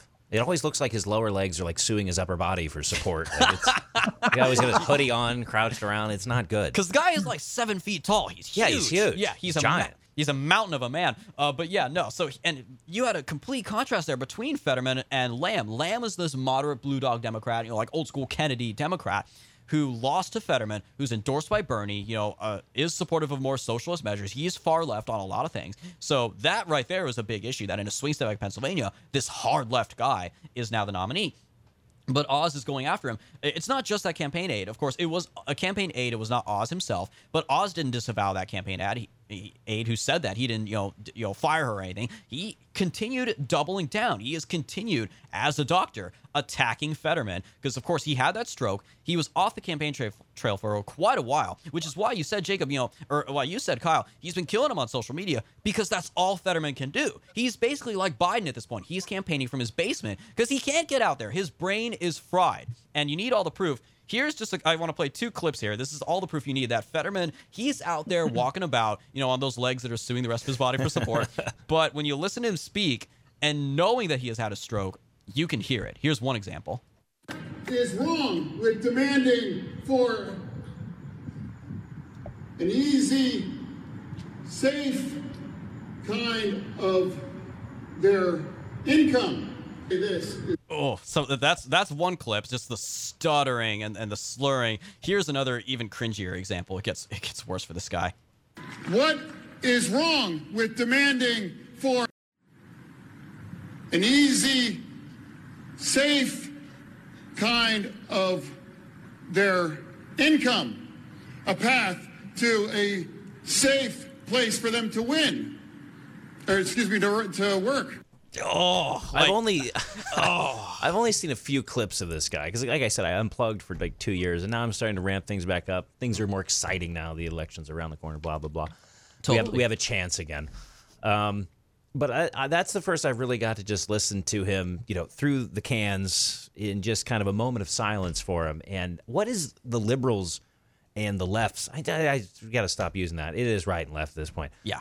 What is the left's obsession with just running like completely unhealthy, completely degenerating candidates? I mean, I don't understand. Or cackling ones that can't answer a question straight without going into some kind of sadistic laughter, or they're falling into a van as they try and get into it, as Hillary was seen on video all those years ago. She was just chilling in Cedar Rapids, falling all over the van, looking terrible. And what is their obsession with backing these candidates? And then what is their obsession with Trump being unhealthy? I mean, he's like he still golfs. Yeah. He still runs a business. He's still sharp wit. He can form sentences. Yeah. He's only a few years younger than Biden, and the difference is incredible. He might as well be 20 years younger. I saw someone from the left the other day on the beautiful site Twitter, twitter.com, and they said the friendliest place on the internet. The friendliest place. Was like 5% of the actual users are on there. Yes. But I saw someone call it, this is like one of their new terms, because you know how the left has like these really cringy, they try to meme and they can't. One of their new terms, or maybe old terms, they've probably been using it forever. The first time I'd seen it, Mar-a-Lardo, as like some kind of fat jab at Trump. And I'm thinking, well, doesn't that violate your basic philosophy and principles of can't fat shame? Right. They run around all day saying Mar-a-Lago, running candidates like Fetterman. Body positivity, right? Yeah. He's going to need a lot to win that Pennsylvania race. Oh, goodness gracious. But that's the thing. You can hear the effect clearly. He's still recovering from the stroke. And Dr. Oz. He's a doctor. He's a doctor. How is he not on stage just saying right now, I'm a doctor. I don't know what he's a doctor of. I don't know if he's actually, he seemed from all of his TV shows, but I don't, Judge Judy is basically the equivalent of being a real judge, he's a TV doctor, but I've never read, because I've never cared about Dr. Oz's actual medical profession. So why isn't he on stage using that doctor thing as his stuttering? And I'm not trying to make fun of the guy's stroke, because I once knew a lady that had a stroke. She used to bowl right-handed, and then she learned how to bowl left. It's possible to recover, folks, but you probably just shouldn't be in political office. Yeah, well, that's it would have been better for him. I mean, that's another thing. Like Oz is weak, but Fetterman is arguably just as weak, if not weaker, because of the stroke. I mean, they could have. It would have been a slam dunk if he would have stepped down and handed it over to somebody else. Sympathy points from like the Bernie people that loved their old Bernie guy. They was like, the guy shouldn't touch an office. I mean, he's an idiot, but they gets the sympathy vote. But the health is important. Obviously, you need to question whether or not they are capable as a result of this. And Oz actually he hasn't been doing it from the rally stage, but his campaign has been putting out these attack points primarily for the purpose of Fetterman, up until very recently, refused to debate Oz. And Oz himself is going out there saying, why won't Fetterman debate me? Is he afraid to debate me because of our stances on the policies? I know I have the right views and he's radical. Or is he afraid to debate me because his health is bad? And he has been hammering him on that point. And this is where it gets interesting, because another clip from Fetterman here. This is a campaign ad, so it's got the sad music playing over it. Wonderful. This is Fetterman responding to Oz's attacks and just coping and seething and whining the whole way through. Can you even imagine that if you had a doctor that was mocking your illness? Or ridiculing that? Well, here we are. Here we are right now. I would like to think that Dr. Oz may have really lost his way if you're going to make fun of somebody that had a stroke. Yeah, here's what the illness? Illness, yeah, no, there's a difference. I mean, but first off, yeah, it's not an illness. It's hey, you had a stroke, and you are going to be in charge of what is this? The Senate race, right? This is for the U.S. Senate. Yeah. Yes. Yeah, you're going to be a senator representing our state. You had a stroke, and you can't put words together. This is not the Make-A-Wish Foundation. We are sending you to office. And he's 53 years old, by the way. It's not an attack on him. It's not Brie Larson. It's not like a personal attack or something. This is, which she might have a better figure than Fetterman does at this point. But it's not a personal attack. It's, hey, buddy, you had a stroke, and we disagree politically, and I'm a doctor, and you need to listen to your doctor on this. But then again, that's the thing. I don't trust doctors regardless. But Oz, that is another point. You got to remember, a lot of the people that Oz has to win over, they have been so screwed over by the system that they don't trust doctors. So that's another tightrope that Oz has to walk in this situation. And another thing that can be dangerous is if he puts all his eggs in the stroke basket, because Trump went all in on trying to paint Joe Biden as senile and incompetent. And Joe Biden came out there in the first debate and kind of kicked his ass because Trump had COVID and Biden came out. I don't know if Biden took anything to they definitely gave him some steroids or something. He was pretty sharp in the first debate, and that kind of put a lot of centrists and a lot of Democrats' minds at ease. So if Fetterman comes out swinging and he does pretty well in the debate, that could do away with a lot of these attacks on his health. Biden also has that old school, hey, listen, Jack, like that kind of union room meeting stuff. It just appeals to people. But he's using that anger as a symptom of his dementia. He's using that anger as a weapon sometimes, which it can work sometimes. But the point is, he's attacking Fetterman mercilessly, and Fetterman is forced to respond. He's doing whole campaign ads on, meanie Dr. Oz is attacking me. That's the other point, of course, is Oz is not your doctor. It's not like he's your personal physician, so it's not like he's obligated to not attack you. But the point is, he's being forced to respond, which in politics, it's true, it's been said in debating and political rhetoric and campaigning, if you're on offense, you are winning. If you're constantly having to defend against attacks, then you are definitely losing. And that's why very recently, this is from Newsweek, I'll post a link to the article in the description below, Fetterman did finally cave, and he has agreed ostensibly to debate Oz sometime in, he says, mid to late October. Oh, gee, that's real convenient when most mail-in votes are already submitted, ballots are submitted by that point. But the fact is, Oz is setting the parameters of these debates, and he is winning. That is definitely very Trumpian, that he is just mercilessly attacking to the point he is forced to respond. So that is a good sign.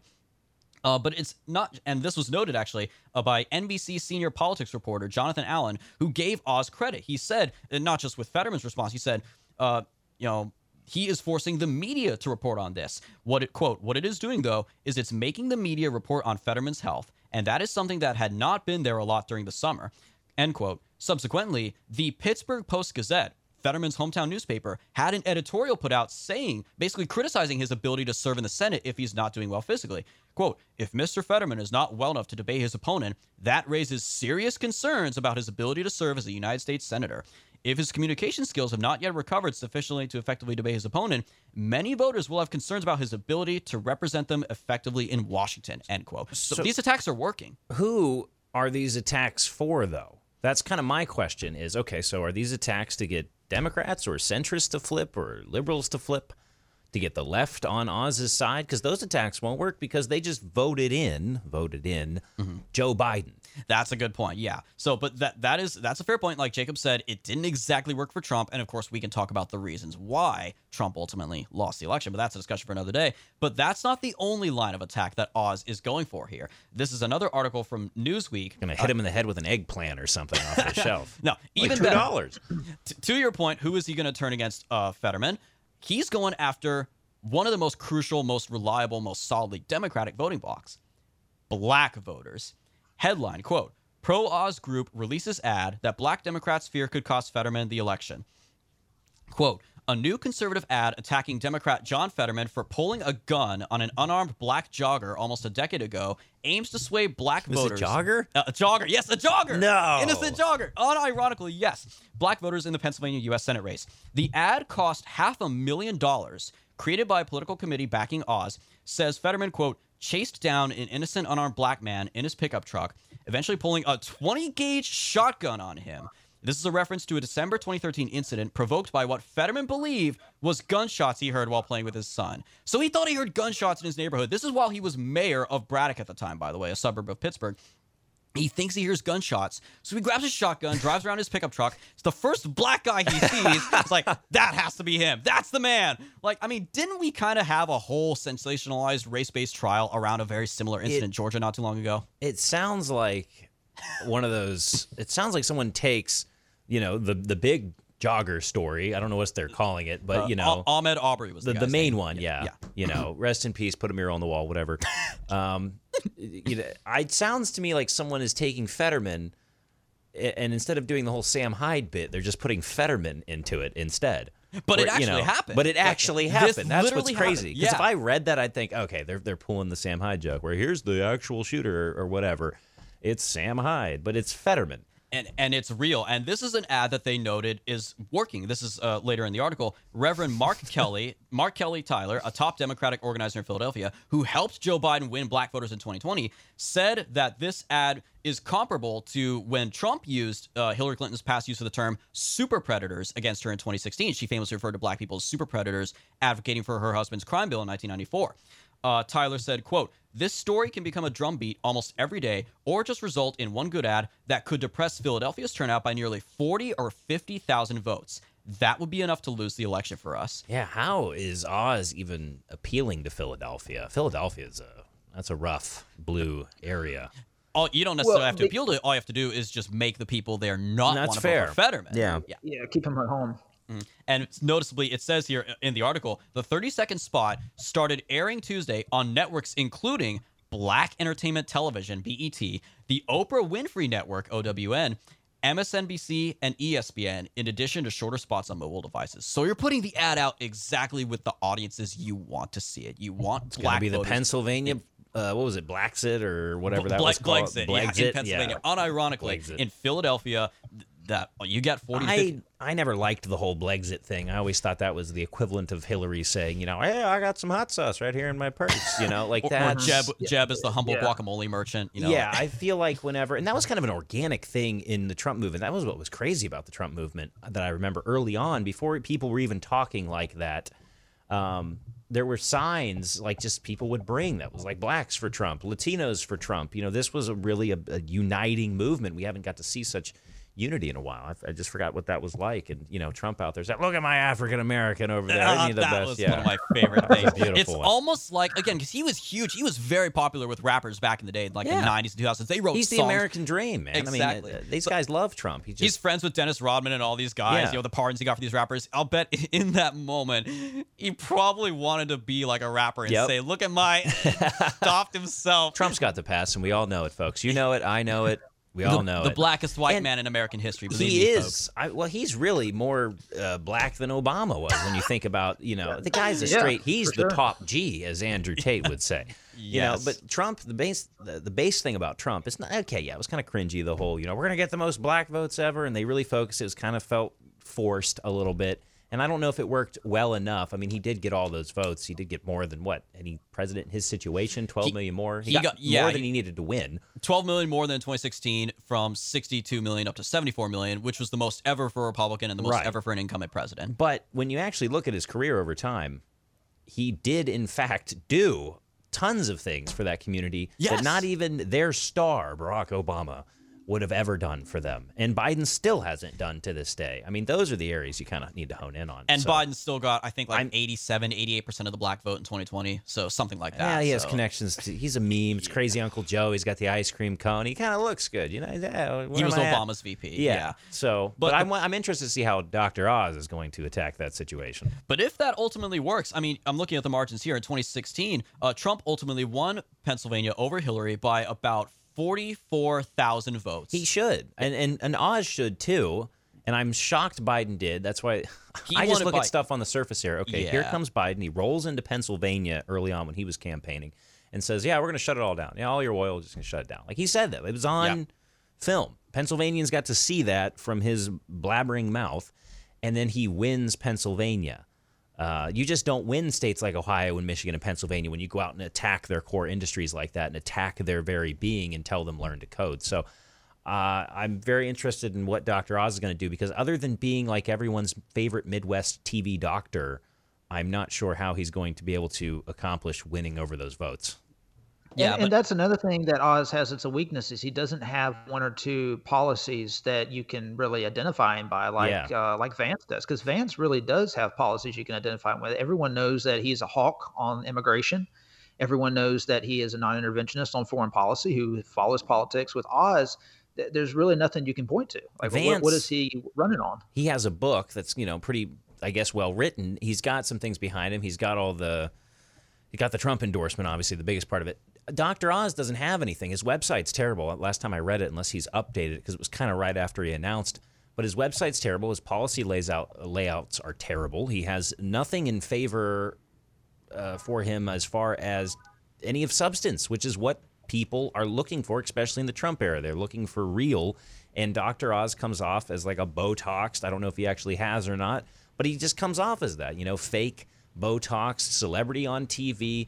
It went down the can for him, so now he's running for office just to keep up his lifestyle. And he's in there slinging celery around the grocery store.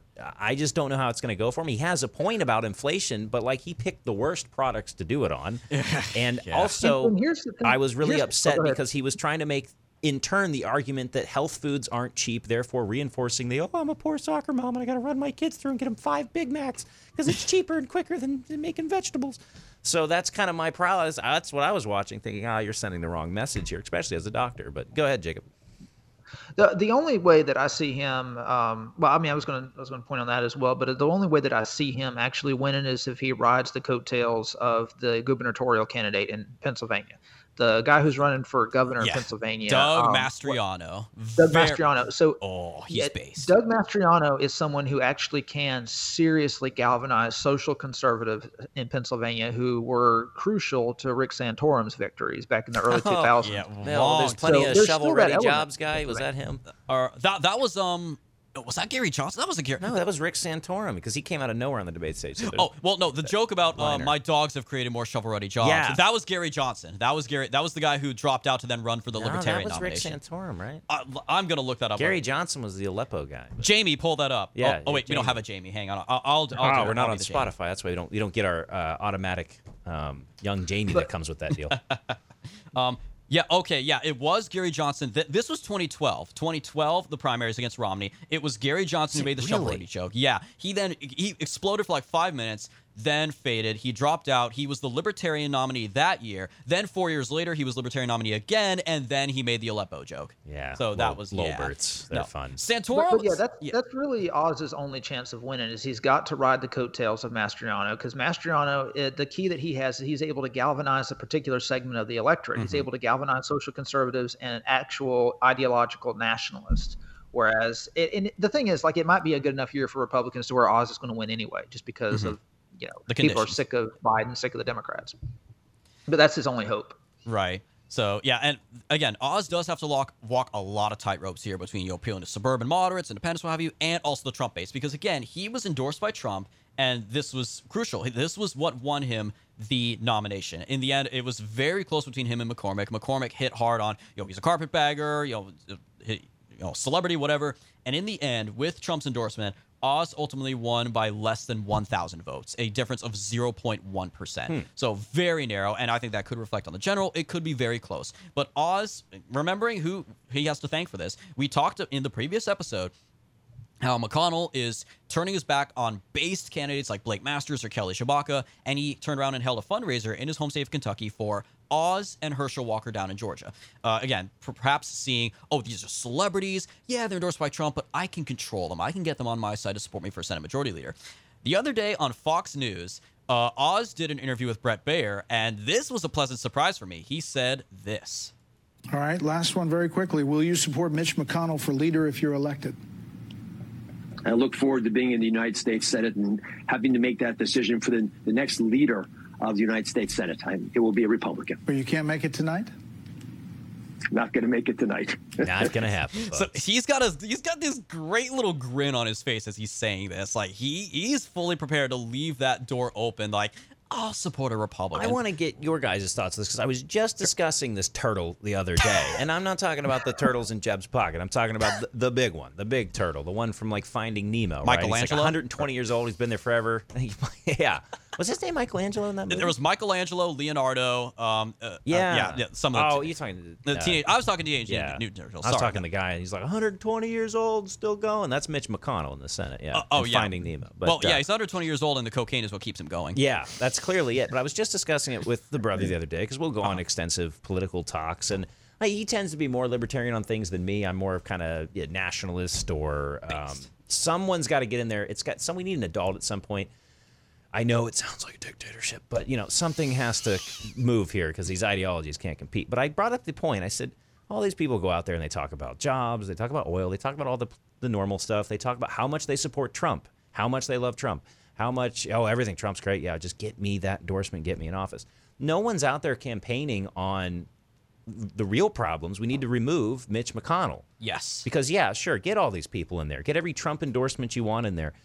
If none of them have the priority going in to group together to get some of the old boys out of there that are just happy with the way it all has worked and will continue to work, and it's the same story and it has been for the last 4 or 5 decades, if no one's going in there with that fight, because what's going to happen is they're going to get in there and McConnell's going to shut them up. They're going to start making deals, and what goes on behind the doors of some way that direction over there across the river is way different than what's presented to the public, and we all know that. And all the little politics that goes along and all the red tape, if we don't get people in there with the fight and the will to publicly say it, then we're just not going to really make much progress because we had, all 3 branches at one point? And first 2 years. We were going to lock her up, right? But now here we go. We didn't do that. He would look like a dictator. We can't do that. Now we have January 6 people rotting in gulags. Over 600 days. Over 600 days now. It's been a very long time. We have Steve Bannon was just arrested on some more nonsense there. New York State. The charges that Trump pardoned him for that whole we build the wall thing, which all the actual evidence points to the other guy, the legless veteran, as being the real culprit here. Bannon was just guilty by association. Trump pardoned him on the federal level. So New York State says, we'll file our own state charges against that's you. What I was told is that they could still get at him from the state level. So you have that happening. You have the FBI raiding Mar-a-Lago. Apparently Bannon has said that you have, 30 or 50? 35 different Trump affiliates, Trump allies, Trump associates, had their homes raided on the same day. He first reported this on Charlie Kirk's radio show, and Charlie Kirk tweeted about it. And then Harmeet Dillon, a lawyer with the Republican National Committee from California, total rhino squish. I know this woman's history from California. She replied to that tweet saying, I can confirm this. I know people that this happened to. So when you have a rhino saying that's true, Bannon's not spouting BS here. That's true. I'm not like the biggest Steve Bannon supporter or whatever. I walked in, my dad was watching him right before the 2020 election. He got really big into Bannon, which I'm glad for him. It's a step away from the Fox News and all of that. This has really awakened a lot of the older generation, or the generation that kind of had a great time in the 80s and things kind of got away from him there. It's reeling them back in. But he was watching Steve Bannon. I said, well, didn't we just dislike this guy, or wasn't he fired or forced out? But there was so much shuffling around in the Trump administration. It's hard to hold it against him. But he has a point, and he was part of that. And that's the biggest point here, is they're systematically going after, that sounds like a liberal there, systematically going after. Systematic discrimination. Yeah, systematic oppression. Mm-hmm. They're going after Trump people. They cannot stand that the elitists got called out the last 4 to 6 years Trump's been going on. They cannot stand they got it taken away from them. They cannot stand that Hillary Clinton didn't get into office. They can't stand any of this. That's why Joe Biden's going out there making that speech, that really goofy, creepy red speech. That's why he's going out there still parading Obama around. And what is with these White House portraits? Why? I thought they already had them. Where did that even Obama come had from? the one where the artist was this like weird new age hippie loser. Did they who painted find him in out front he of had green hedges. right-wing ties or something, so they had to redo the portraits? It was the painting I'm thinking of where it was Obama in front of this green hedges, like he was laying in a hedge, Yeah, like I remember American that. Beauty style, It was and weird. Obama was embarrassed AF. So clearly he was like, let's But get they a ran real with one. that for that was it though. He already had a portrait. So yeah, they hate that too, I guess, and they got to redo that. This is about going after blue collar Americans. This is about going after the middle class and anyone that because Biden can go out there all day and say, I don't believe that all MAGA people are traitors, or I don't believe they're all a problem. But that's exactly what he means. And that's what he said in his speech the night before. But a speech that had to be written for him, drafted, edited, and then they staged the scene in front of Independence Hall, which is an act of blasphemy as far as I'm concerned. Yeah, that was... But then the lighting, the Marines behind him in silhouette, and they staged at the advance and office it's so set that up. old. I don't care if it's our side or their side or whatever, going out and parading the Constitution around. All that speech was a bunch of buzzwords to try and get some of the centrists that weren't full loyal MAGA people kind of to come over to him. That is setting the stage for what's about to come next. I don't know as far as conspiracies goes, but I am just saying I'm seeing it in front of my own eyes. I'm actually seeing action that I wish we would have had a lot of when we had, because there are some really evil, disgusting, nasty people, which we still haven't got the list for the island. That's true. Yeah. That's setting the stage for what's coming, and I wouldn't be surprised if there is an indictment on Trump or an arrest or something like that. He's trying to brace the country for that and trying to get in the minds of people watching CNN or whatever, going, oh, well, maybe there are terrorists. You know, he's trying to start sending that message out to people, and I would just say brace for it. I don't know. They've impeached Trump twice. He was acquitted twice. More important word, acquitted twice. Yes. They will probably arrest him, or they'll probably indict him, or they'll probably have some legal battle. It probably won't go anywhere in the long term, but they are definitely trying to scare people away from the polls. And I don't know where this has to go with Dr. Oz, but the point is they're trying to scare people on that. And Dr. Oz needs to fight. We need to fight.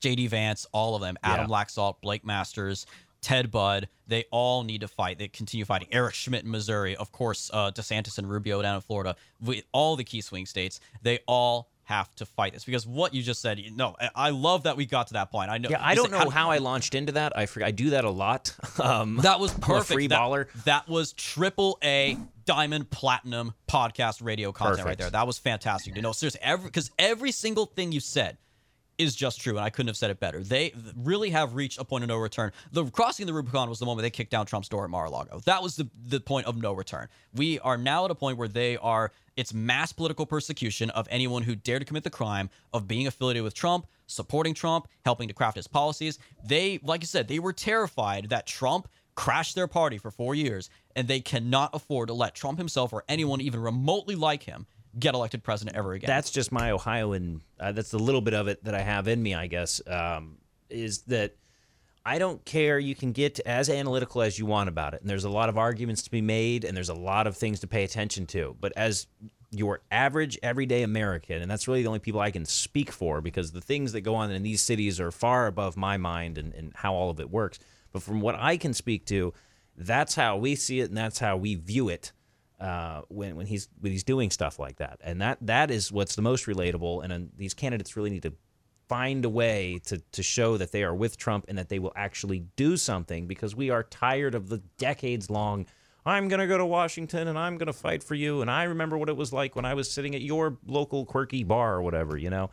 And then they get in there and they say, and that's kind of why Trump's last few years are a little rough, because he just got a little offended, I would think, from an observation that they said he couldn't be presidential. He said, well, then I'll be the most presidential. And then he kind of got a little too much into it, and all the people around him bailed. That doesn't help. But that is what is at stake here. That is what every candidate should talk about. Every candidate should be talking about the January 6th prisoners, the veterans, military veterans, police officers, working class people. The one that was shot at Capitol Hill. Ashley lady. Babbitt, Air Force veteran. Yes. Meanwhile, they burned down half the country. Not one person would raise anything to it. They wouldn't do anything about it. They took over a whole block in Seattle or Chaz or whatever. They took over a whole police station. They burned down a police precinct in Minneapolis. And Kamala Harris on her Twitter, while she was running for president, later became the vice presidential nominee and now vice president. The day after that precinct burned to the ground, to its foundations, she posted a link to a bail fund to bail out the rioters and the arsonists who burned it down. And you want to know why that they are so harping on this? It's because we kicked their door.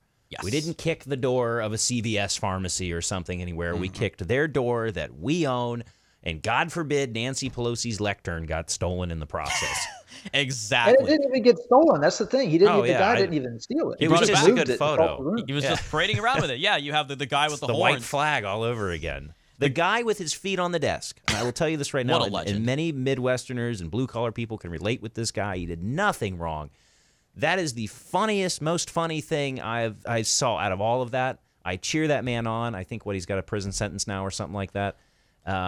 Because that is from the trucking industry that I'm in the freight industry. That's some grade A humor right there. You go into the corporate man's desk. That's some Ronald Reagan jokes right there where you can go pound on his desk and tell him, I don't like the way President Reagan's running his country. That's the representation of it, and that relates more than anything a lot of these politicians come up with. Those people who walked peacefully through the Capitol and put their feet up on the desk on January 6th, they were more they are more American than those swamp creatures inhabiting that Capitol on a regular basis. 100%. We got to support them. Candidates all across the country should continue talking about this, what they're doing to Trump, what they're doing to Bannon, what they are doing to average Americans. As the meme goes, the famous meme of Trump goes, pointing directly at the camera, it says, they're not after me, they're after you. I am just standing in the way. That is what this is all about. That is the right take, my friends. And wow, what an amazing discussion. I knew this would be a great episode, Jacob. I knew when we got finally over a year later, we got Kyle in studio and we made magic happen. The private jet was being repaired. Or what was it Trump said after the night waiting? Sorry to keep you waiting, folks. Complicated business. What a legend. Praise be to Q Shaman. Yes, the man recreating the sack of Rome live in the Senate chamber. By the way, the Queen is still alive, folks. She is waiting. Wait for her instruction. Q will be back with you on that. She's still alive. 6:30. What is 96 by 73? Q. I knew it. All right. Thanks so much, Kyle. It's been great to have you on, my man. We look forward. I think we could definitely do this again in the future. Oh, for sure. I've absolutely loved it. Your hospitality knows no bounds. You are an incredible host whenever I come into the city here. I really enjoy it. You are my metro guide, my tour guide there. One of the great smart minds in politics right here, Mr. Eric Lendrum. Jacob, it's good to see you. I'm sad I couldn't see you in person here, but I will have to make a tour out to Nashville at some point. I always love listening to you guys talk, and I try and throw you guys on the truck when I can, or in the truck, or on the radio, or whatever. Anytime. What is it, 8:37? 7:37 in Dallas. I love this fancy clocks. That's right. Yeah, we have a place to go tonight. Myself, Kyle, and Jacob. Actually, a fun little activity we'll be doing in just a few hours here, guys, that we may talk about in a future episode here of The Right Take. But you guys, another movie review. Yes. Okay. Fine. We'll say that much. It's another movie review. But not quite like we've done reviews. We did briefly talk about Top Gun Maverick. We did a whole episode on the Elvis movie. This is going to be a movie review quite unlike anything you have seen from us before. But you guys are going to love this one. I know we're going to have fun tonight when we head out to do this with some cracking open some cold ones with the boys. I got some great Bold Rock cider that's native to North Carolina, Virginia. It's Saturday. It's great. It's a Saturday night. Let's have some fun, guys. Thank you all so much for tuning into this episode of The Right Take. As always, be sure to follow us for all of our latest content at our website, righttakepodcast.com. The full list of social media platforms and podcast websites where we are available, righttakepodcast.com/subscribe. And as always, if ever you guys are feeling oh so generous and want to continue supporting us and what we do here on the show, righttakepodcast.com/support. We'll talk to you next week, guys.